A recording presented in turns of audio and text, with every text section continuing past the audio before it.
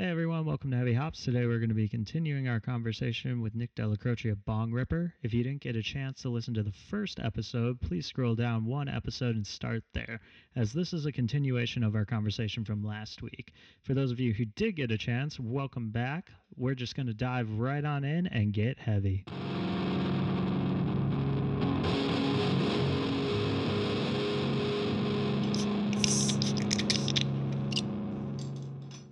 So is this like a test beer, or is this label a kind of factor of COVID times? It's like a half label going on right now. Yeah, I think that for a lot of breweries, breweries ultimately have been affected pretty heavily by COVID. And so breweries that are especially draft heavy, like Dovetail is, they needed to figure out how to package beer that had been in kegs or that they may not have had labels for in some way, right? And this is not a beer that's a year-round beer that they have labels for. So what it looks like they've done for this Rauch Doppelbock is that they took basically a label that they was like a generic label of some kind. I mean, you could do some archaeology work and take that off if you wanted to. You could be an amateur archaeologist. I'm just impressed with your pronunciation. Without an ounce of German in me. And the ranch beer. The ranch beer, yeah. It's got ranch in it, ranch cream flavor. So I think that they just put enough information on here so that they wouldn't get in trouble with the law, and it says, hey, this is a Rauch Doppelbock. So that's actually really good. Yeah, it's a Doppelbock, so a stronger lager with smoked malt. So they do make a Rauch beer, so like a lighter lager with a percentage of smoked malt. All of their malt comes from Weirmann, which is a maltster in Bavaria that whose malt I enjoy a lot personally.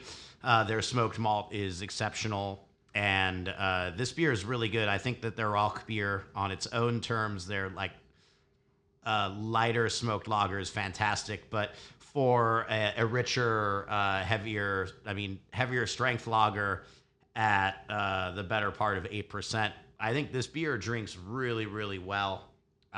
It's definitely a rich experience. I always equate that hickory kind of smokiness to bacon. So on a lot of spectrums, when you talk about smoke, you can talk about meat. You can talk about, at some extreme ends, people get like a plastic, almost like Band-Aid quality too, which I don't think that this beer has. Like what this beer reminds me a lot of is Campfire.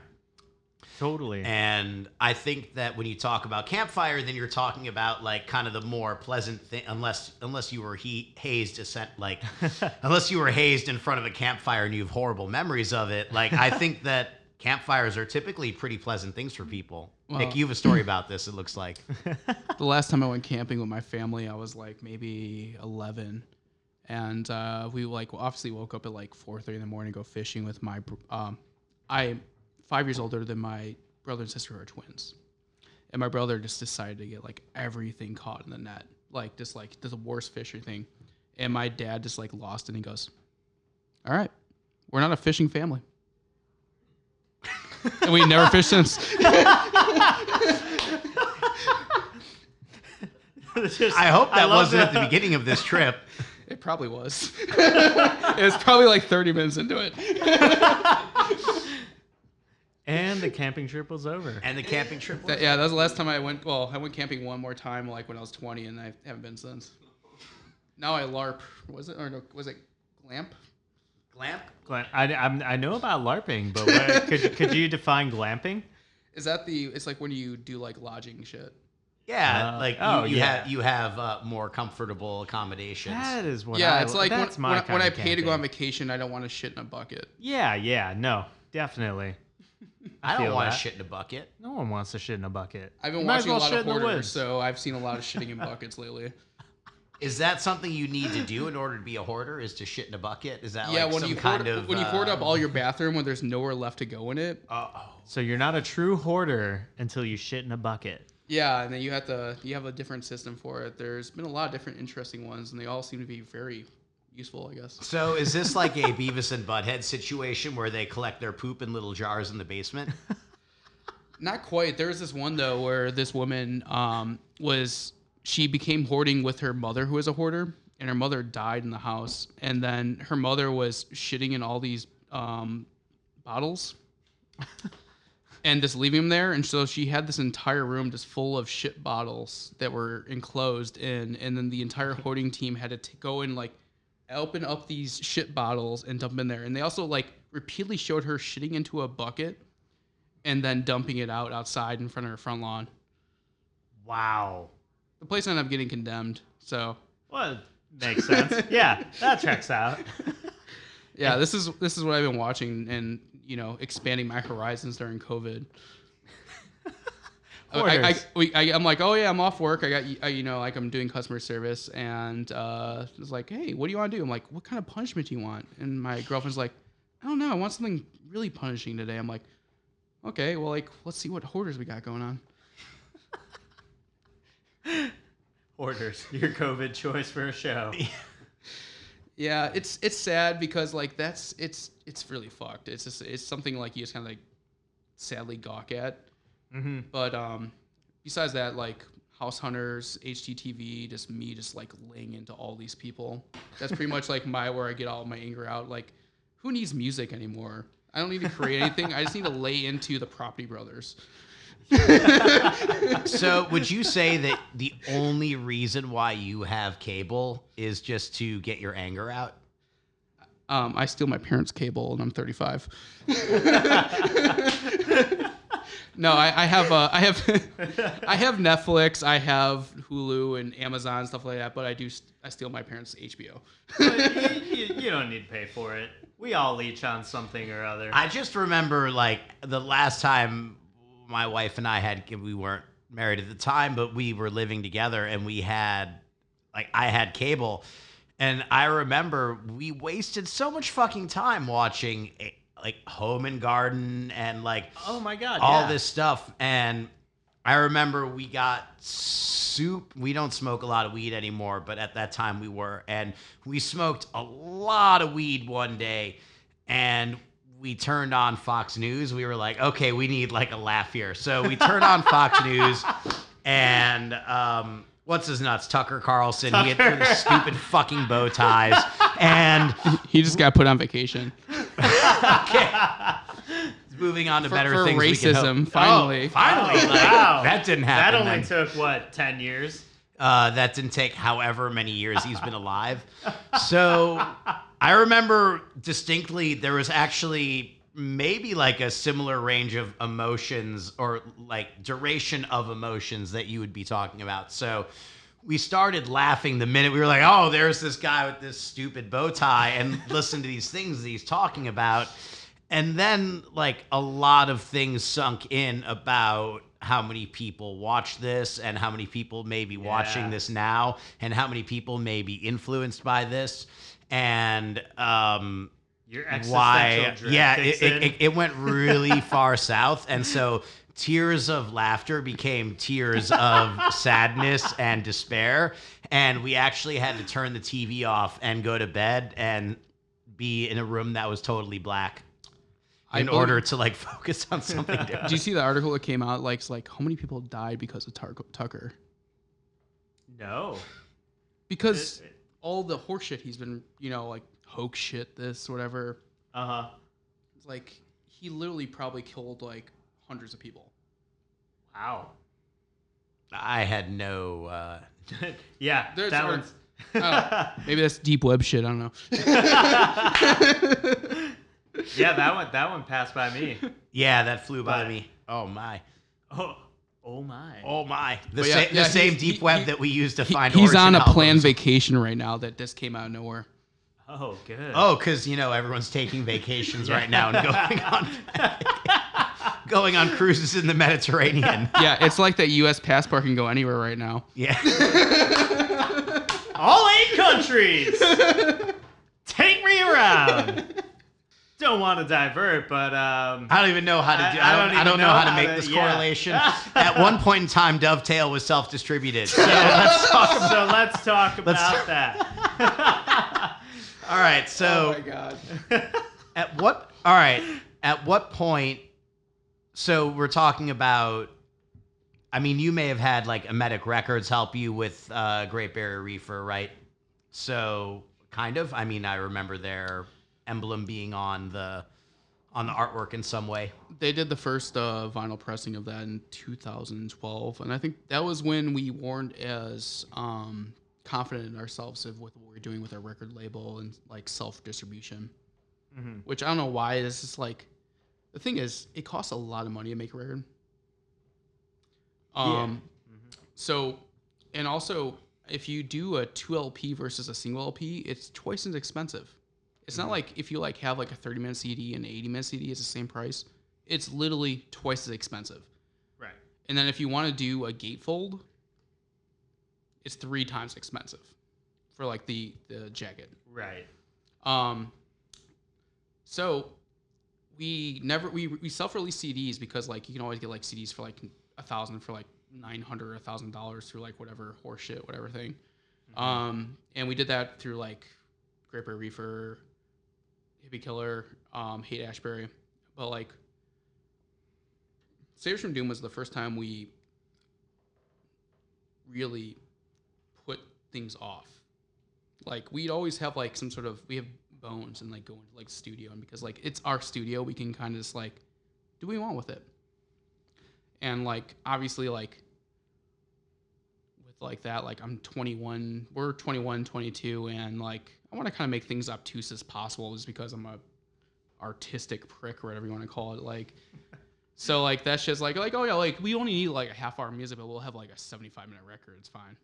And You're then taking a step down from 80, but and then but like with like Saviors from Doom, like we built these songs up from the ground and we practiced them a lot, and even we still rushed into that record. Like that record we probably should have waited another few months on that and like really kind of worked things out, because like you've heard those songs live or on like the Roadburn release versus how they sound on the record.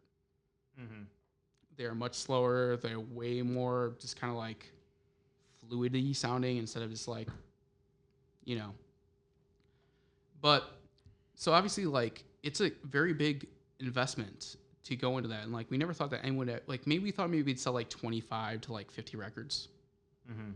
So what we did is in like the late 2000s, my friend Bob Cano, who he's done a bunch of stuff like collaborations and experimental stuff like Fought and stuff like that, but he used to have just kind of hangouts and shows in his basement, because he would live in the first floor, and the second floor was Russian Circles, and then the basement was just like a in-law suite with those just filled with like USPS boxes full of Pitchfork submissions for review. So it was like 2,000 Pitchfork records, like CDs mostly. There's occasionally a record and like some tapes and like some really sad handwritten notes like, I really hope you enjoy the record and stuff like that. Like, I made this specifically for you. put a kiss on it. Yeah. I hope you really just feel how I feel. And so Bob would invite like Ron, me, Will McEvely from Castavet, Reclygenics,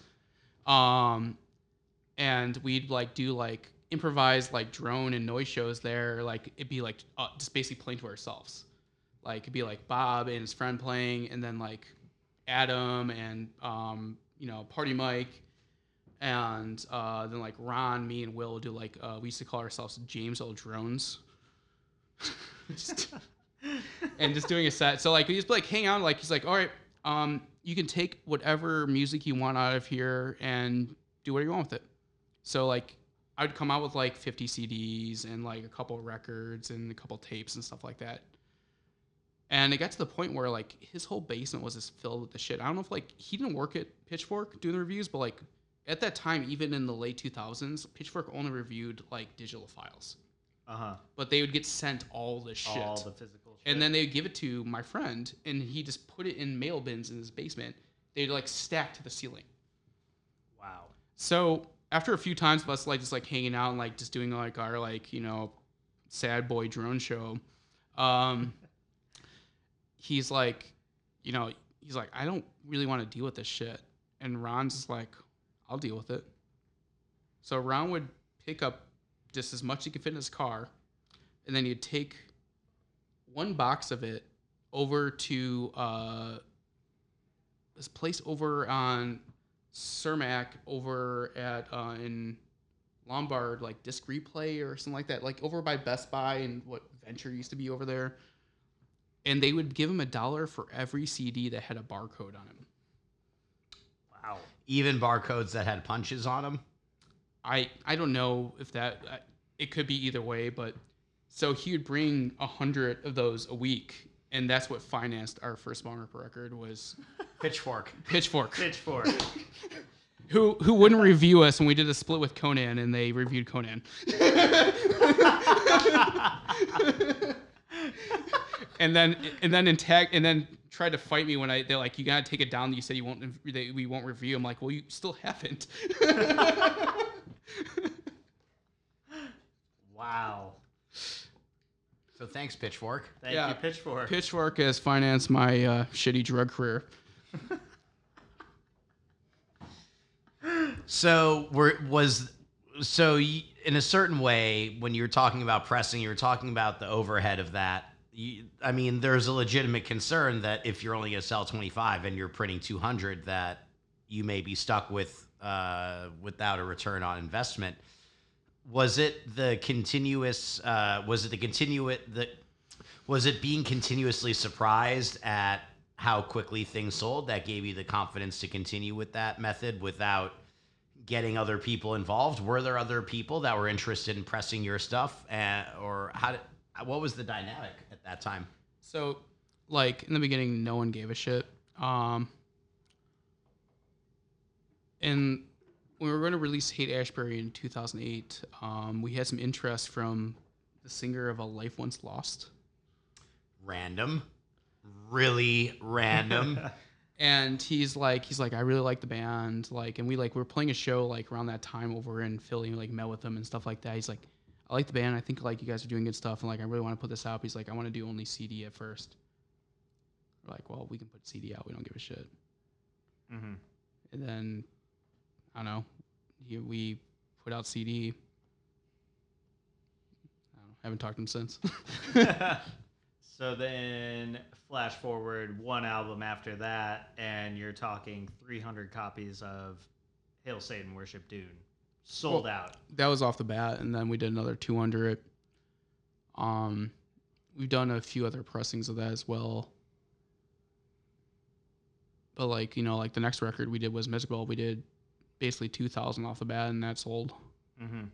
There's an organic growth that occurs that a lot of has been a part of the internet and has been a part of doing some shows and getting a lot of recognition.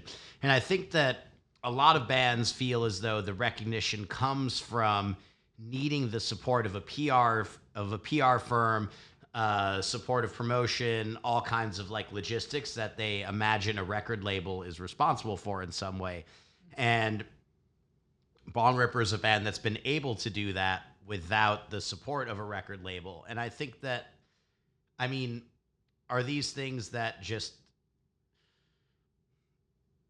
how do you have the confidence to keep doing that? Is it a matter of the sales growing and that informing the decisions that, yeah, I feel confident in pressing something that cost me $12 to $13 per unit, versus, okay, I need someone to help offset that cost in some way, like a record label, because now we want to grow at this exponential rate, and you get these mechanics behind you.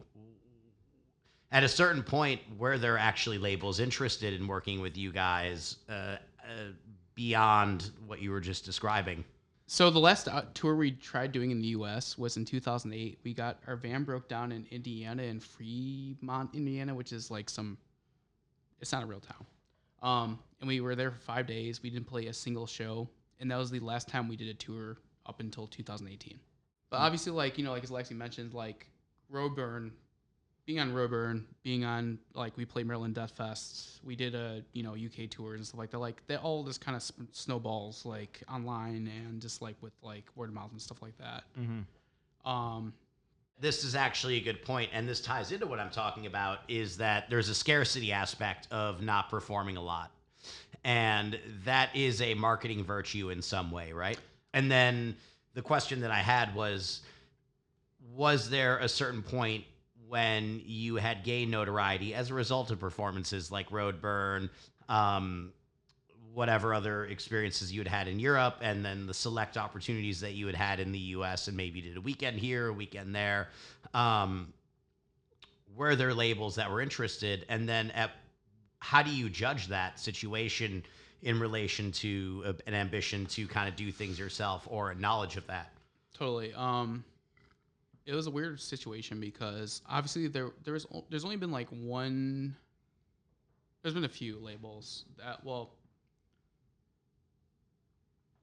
there's been a few labels that have been like my favorite labels of all time. They've reached us. And it's a weird situation to be in. But like at least the one label that we dealt with that like gave us like an offer to be on. And I feel like this sounds like a shithead thing to say. Like I felt like at the point like we had more to offer for them than otherwise, just based on what they're doing at the time. Like, and the deal was really good, but it's not as good as what you can do by yourself if you have the means to do it. What do you mean? Like, what could you do better yourself? Is it better for yourself, or is it better for the fans? Or can you elaborate a little bit? It's probably detrimental to the fans in a little regard because you don't have as much a distribution. Like these like labels, like they have like better distribution. Like it'll be like, say like you're like 18 or something like that, and you go into like your local record shop, and you might be able to see a record, versus you might not be able to see a record. Right. But it's the same kind of thing where why take that versus we can just have complete control over what we do, and it'll eventually just get there if they want to. And it's like signing like a multiple record deal. Like 1-2 is like, this is like a few years ago, and Dennis is like, when this deal ends, I'll probably be in my mid-50s. That's something to think about. Yeah. Yeah. No, definitely. And like, it really, there's a need for like up and coming bands to use record labels to get the distribution. Like, I'm all for that. Do it. But we just don't really need it right now. But I mean, there's so many online services that will allow you at least the syndication of your material across all of the platforms. Now, getting people to find you or being found on these platforms, that's the marketing that a label offers in theory, right? But aren't a lot of these tools somewhat kind of common market or commonplace knowledge at this point? I mean, what is so secret that a label has that people can't learn about on the internet and then emulate on their own? Like maybe like 20 years ago, you needed like a press service and like to like send out to like, I don't even know, like what media outlets or something like that. Today, it's anyone can do it. And I'm not going to say like anything bad about people. Like, if you have like a PR service, like great, like I hope they're doing really well for you. But like every time I see a PR service drop my name, our name, I'm just like, pick someone else. Like you're like using my name or our name for like something we don't do. It's weird. Mm-hmm. Totally. I do feel like we're in this kind of the internet age definitely started early 2000s where everyone had more access to it. And so we've had 20 years now, and you're at this point where everyone's got an even foothold. And so I mean, the information's out there. That's the Yeah. thing, is that if you have a decent relationship with someone that's in the media circle or that's in PR or that's anywhere, But you can find you can find the contacts to begin with. Right. And then on top of that, if you're in a position to where you have any notoriety, people are coming to you as well. And then you work with the energy that you're given, right? but And I don't want to like say like we're like at the level like people come to us or something like that, but like we have that relationships kind of already built in. And like I know like in the last thing, like I knew like I have Fred over Revolver that like would do a write up for us for like doing like a preview of Terminal in 2018. mm-hmm. And like, well, before we used Fred over at like when he was working at Vice, obviously like those relationships are very important. That's like why people have PR. It's just not something that I feel like we need right now. And I'm like, I'm not looking to be get to that next level. We're never going to get to that next level with the band we are. A drug band that's instrumental playing long songs is not going to be the next Ghost or fucking Queens of the Stone Age or whatever shit. The world needs to change. You don't Yeah. need to change for that to happen, right? No. I think, you were kind of hitting it on the head is like even if you didn't know that person at Revolver, the info is out there. That person who does reviews at Vice, the info is out there. And if you really wanted it, you can reach out via email, right? It just depends if they get back to you or not. But the point being, the info's out there. You don't need. I mean, a lot of that's buy-in, and I think that a lot of that is someone actually taking an interest to you in the first place, and there's a lot of happenstance to that is going to be on your side or against you, whether you are a self-distributed independent artist or you have the most magnanimous PR firm behind you. I have a counterpoint for that, which might say bad about my band. So since we've never sent our album out to be reviewed by anyone, like we don't do PR ourselves either. It just happens. So like most of the people that do review our album or talk about our album are obviously excited about it, because otherwise you wouldn't do that unless you are really pissed off, which kind of really rarely happens, which shocks me. So like maybe we have better press because we don't send things out. So there is a perspective that by not engaging at all, you can actually get out of it what you want. You get a better percentage of positive engagements then, I guess. Sure. That's true. This is not like a thought out like marketing plan. This is just like my thinking right now. No, but I think that there is a lot of serendipity and there's a lot of happenstance that goes into getting somewhere, and I think that it is a matter of the talent of what you put out in the end. I mean, a shit band that does a DIY thing or that does a DIY presentation of what they do isn't going to get acknowledged because it's not good. I mean, if you have quality and you have confidence in what you do, I think that's what I'm gathering here, is that if you have quality and you have confidence in what you do, then that can take you a long way. Totally. Well, I'm not big into self-help shit, but I always like to tell people, like, and this I tell this myself, is like personally, like when I create shit, if you like something, it's not even a chance. There's always gonna be someone else that likes that too. Like, Definitely. you're not like a unique fucking person. Like, there's always gonna be someone else that like is like, fuck, that's what we want to hear. So like, I don't know, you create stuff and just continue creating, and then eventually maybe you find your audience. Mm-hmm. We've been lucky enough to find a very good audience who's very supportive, and more than I can ever even imagine, just like playing one Green Day song in a basement to like one person back in like 1996. No, I think a lot of it comes from what you do and the care you put into it, and that's really what resonates with people, you know.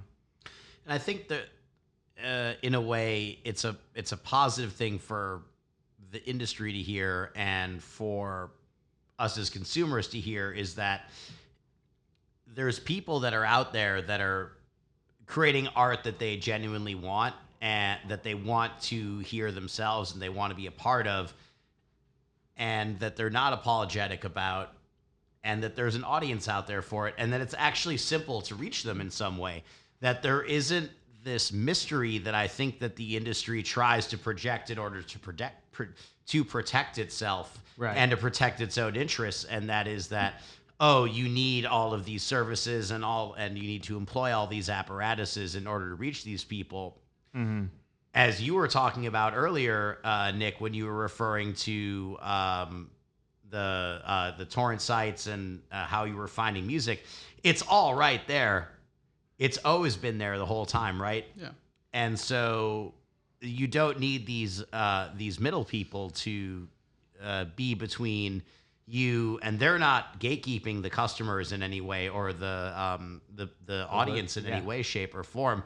They're just people that make a living doing that. Totally. And there's always going to be like that person who told you about that at the store at Best Buy, like wearing the Icer shirt. There's always going to be that person who, like, that person you trade on SoulSeek with it, like you both like just like broaden each other's like horizons and stuff like that. That's inherent in humanity. Like, we are exploratory, and we'll find a way to like get what we want. And we'll, like, certain people, like I feel like myself and you like we'll never be satisfied because we always want to get more and get the best we can.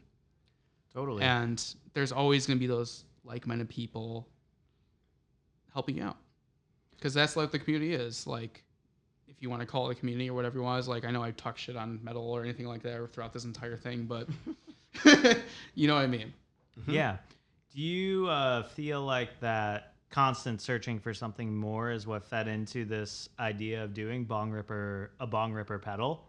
What kind of went into that, and how did it come about? Well, we were really in, like, I was really into, I always used rats for like my gain, for my pedal gain. And then actually, it's kind of weird. Ron got married, our bassist. And so I was in like his wedding party, and for his wedding party, he got pedals for everyone in the wedding party. And they all, if you look them out like this, it looked like the Chicago skyline with all the Star Wars fighter jets. So like I had like the Millennium Falcon with like the I think it was a Sears Tower or something like that. And so and it was done by Fuzz Roches, who does like they call it the cattail because they got cease and desist by calling it the rat tail. And so, like, you know, like rat is like the common, like, that's like the sun sound, that's like goat snake and all that shit. Like, you know, and I used that for a long time, and then I switched over to that because like it had the same kind of like quality but a little more clarity to it. And then Ron always used the Demon, which is their like OCD overdrive. Mm-hmm. So we did a combination pedal of that just to, I don't know, it was Ron's idea, and I was like, I don't think anyone's gonna want to fucking buy this shit. Like, why would anyone want to sound like us? Like, we sound like a bunch of farts. A bunch of down-tuned farts. Down-tuned farts. And I guess people do. And Fuzz Roches, really nice people. When we toured the East Coast in 2018, we stopped by Ryan's place with his wife. I feel bad, I forget her name, but She was really amazing, and their kids really cool too. And I don't like kids. So an excellent chick. Yeah, so they're good kids.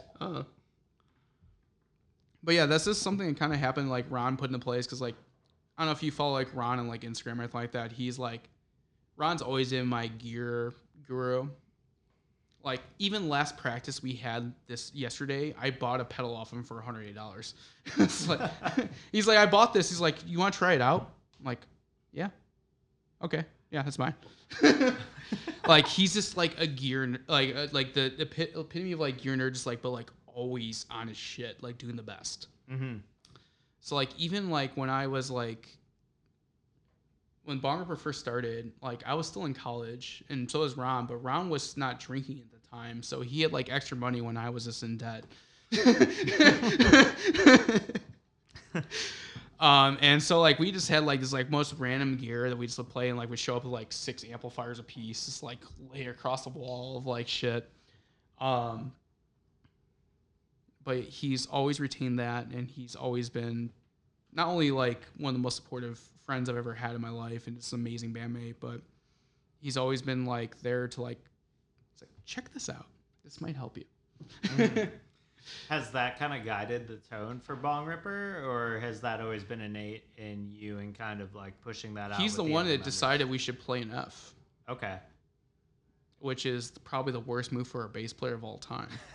It took him like probably 5 to like 7 years to figure out how to actually really do it. It's yeah. When you're going that low on the bass, that's a challenge for sure. Yeah, it's a challenge on guitar as well, but Definitely. with bass, yeah.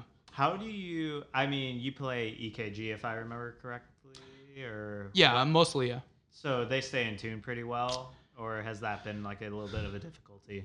We're getting nerdy for the gear nerds, by the way. Yeah, it's Gear Nerds. It's an electrical guitar company.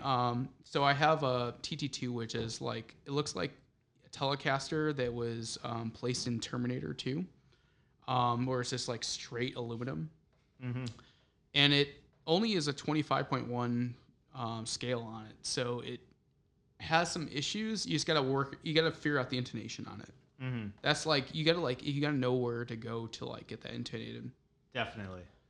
There's a guy over right by actually the reverb shop, Jeff Ben, who used to set up like Albini's and Cobain's Travis Beans and shit. And I've been going to him, and he's been doing a decent job with it. Okay. Because like I've had other setup places when I was using like the Gold Top Les Paul or like just my other Les Pauls, and they were fine. But like as soon as I brought like the ECGs over there, like it was a garbage. Like they couldn't figure it out. Really? So like, I think like it's something a little different there, and also like they had like saw off like part of the nut, and like the. But you shifted that. From what I've heard with those guitars, is that because they're all aluminum or they're all metallic, there's no real wood component, right?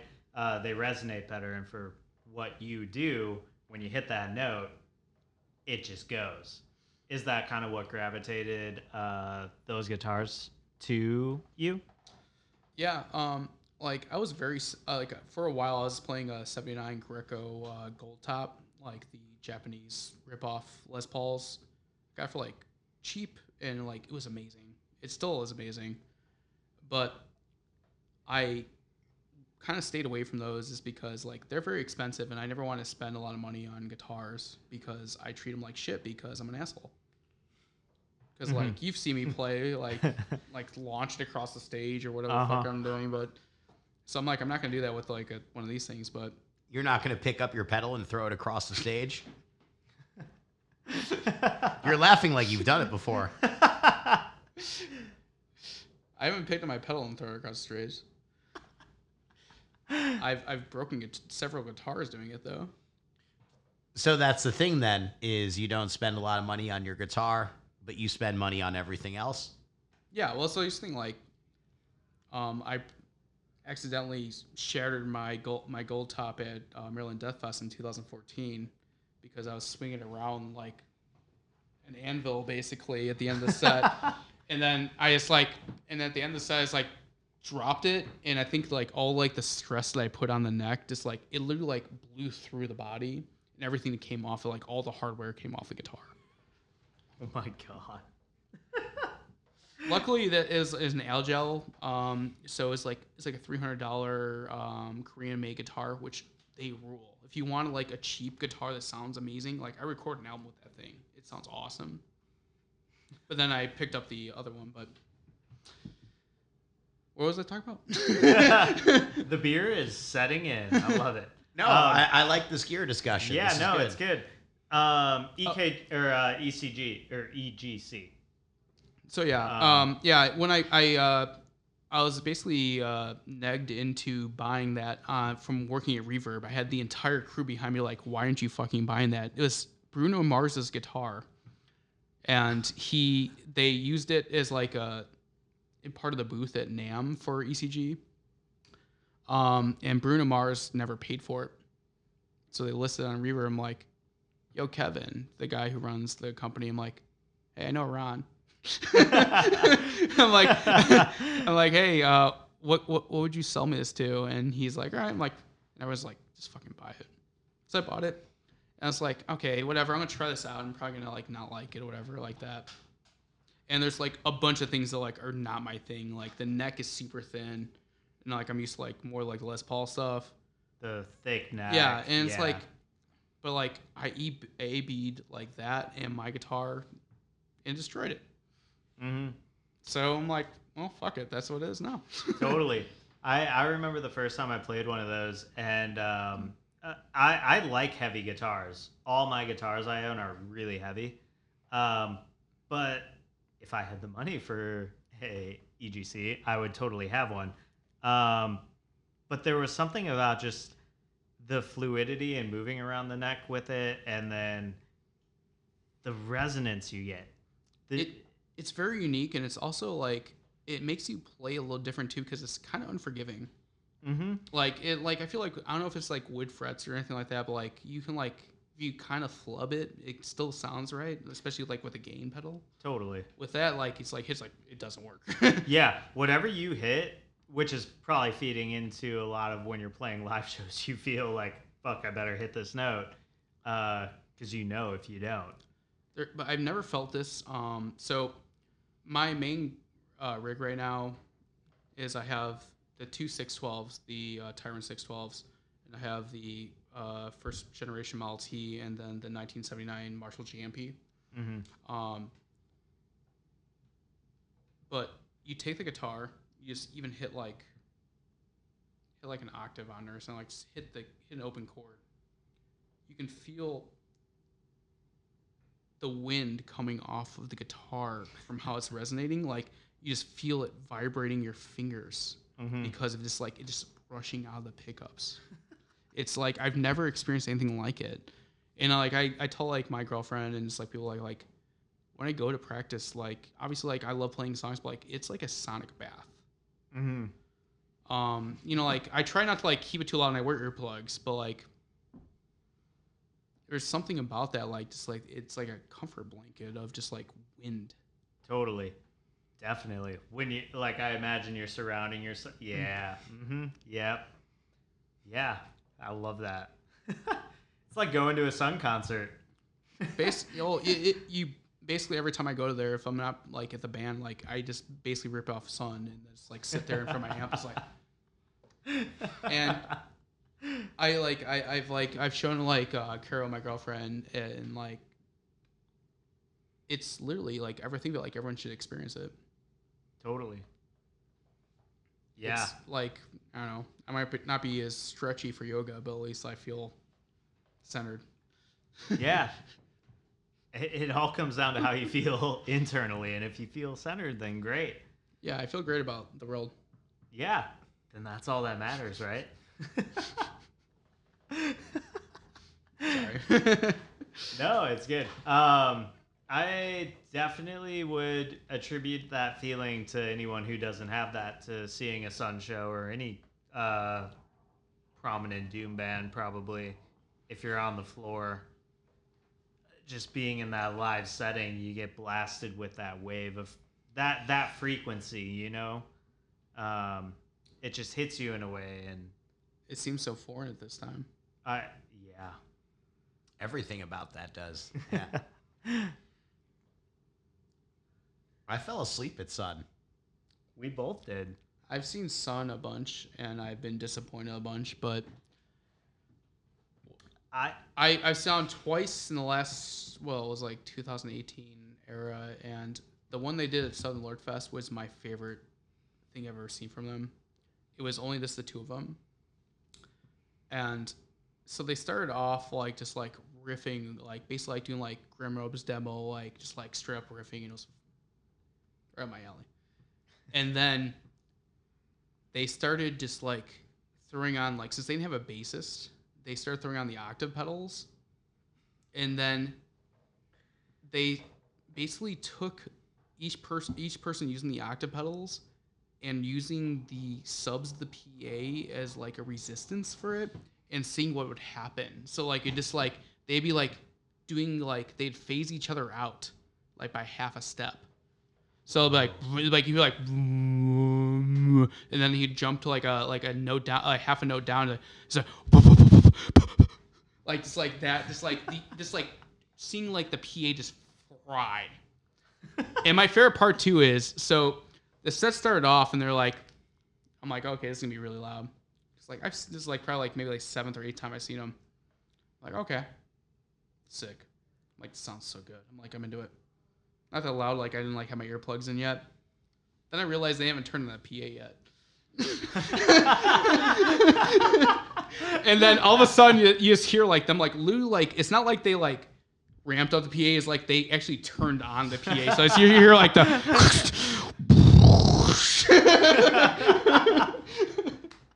and I was for like the next hour and a half, and like I was like, this is everything I wanted from a sunset for like the last like 20 years of my life. And then like in the last like 30 minutes, like Rest from Leviathan, what's the other?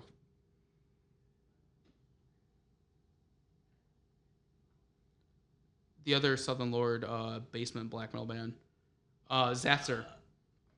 So Rest from Zaster, I think, well, whatever. The guy from Zaster, I can't remember what their fucking stupid names are. You know, the guy from the other one was in Chicago and whatever. He just stood there for like 20 minutes on the side. And then for like the last 40 minutes, he was here.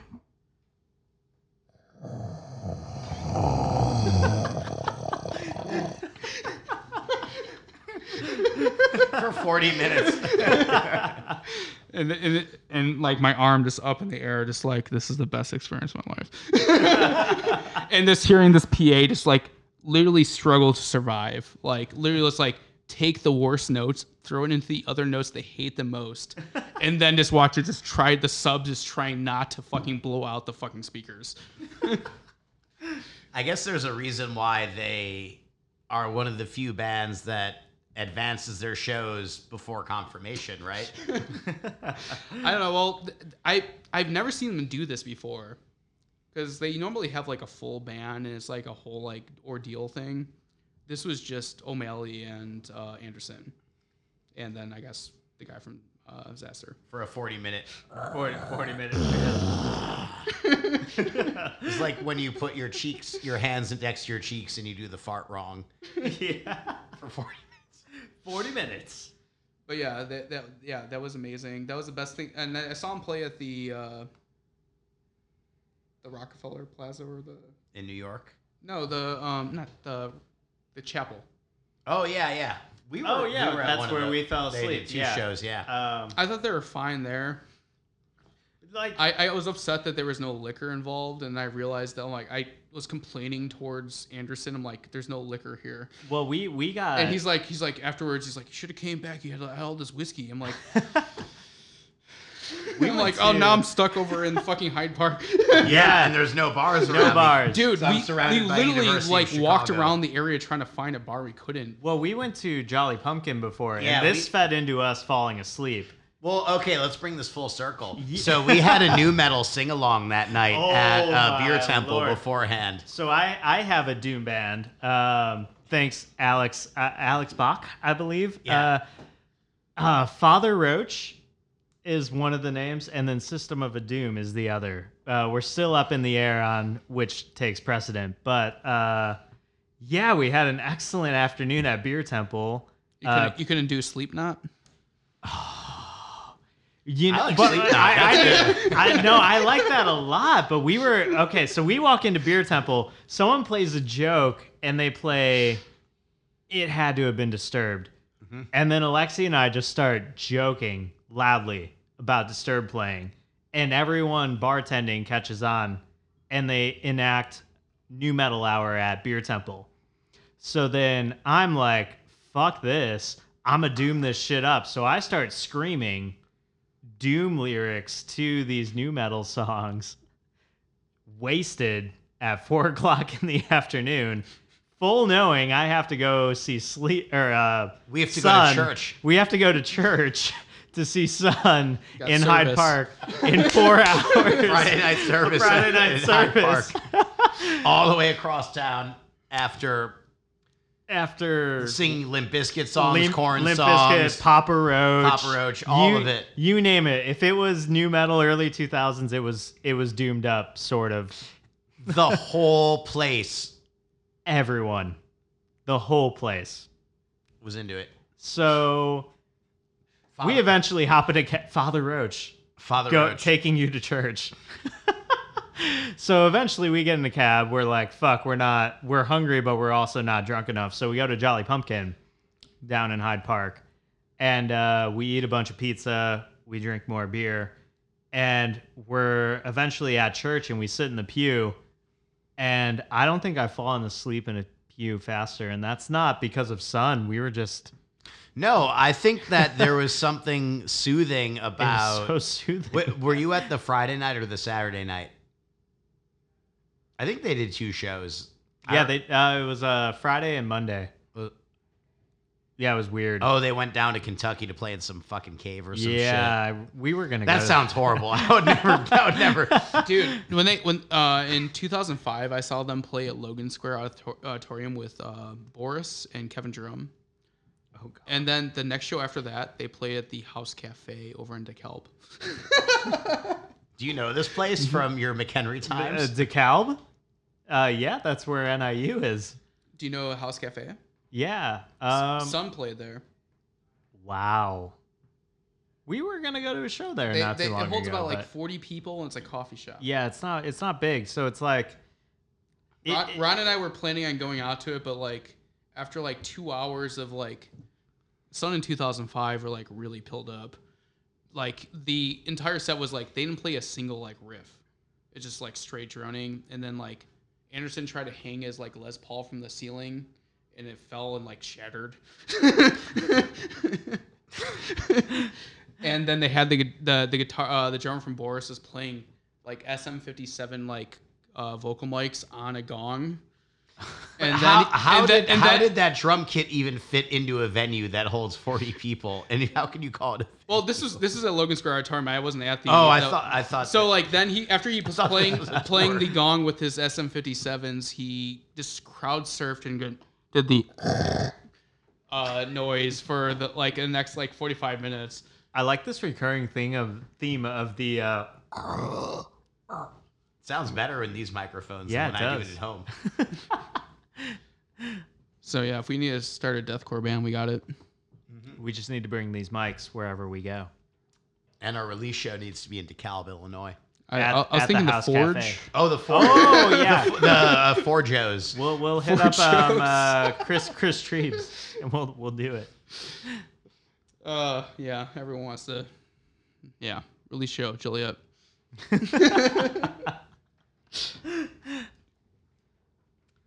Well, I will say this has been a stellar episode. Yeah. What do you think? We drank a fuck ton of beer. We did, and I feel like we explained everything that we needed to. I really do. How do you feel, Nick? I really didn't get into my politics, but Well, we talked about Tucker Carlson earlier, Yeah, right? we got yeah. Tucker But Carlson he's in. old news at this point, as he told us. We need a new opponent. Everyone's the new opponent, right?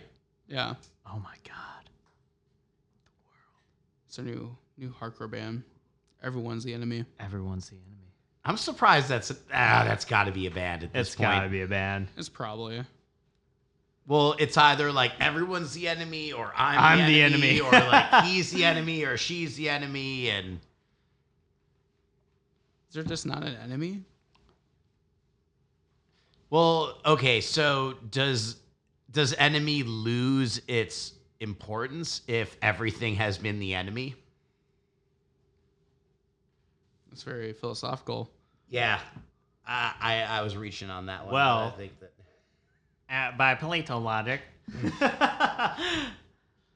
Well, luckily I have degrees in philosophy and political science, so that I got this all. that got us started. I don't have the Sure. philosophy, but I do have the political science. There you go. Luckily, they're both garbage. They are, yeah. It took us Here. really far in life, right? Yeah, I'm here. I wish I would have liked numbers.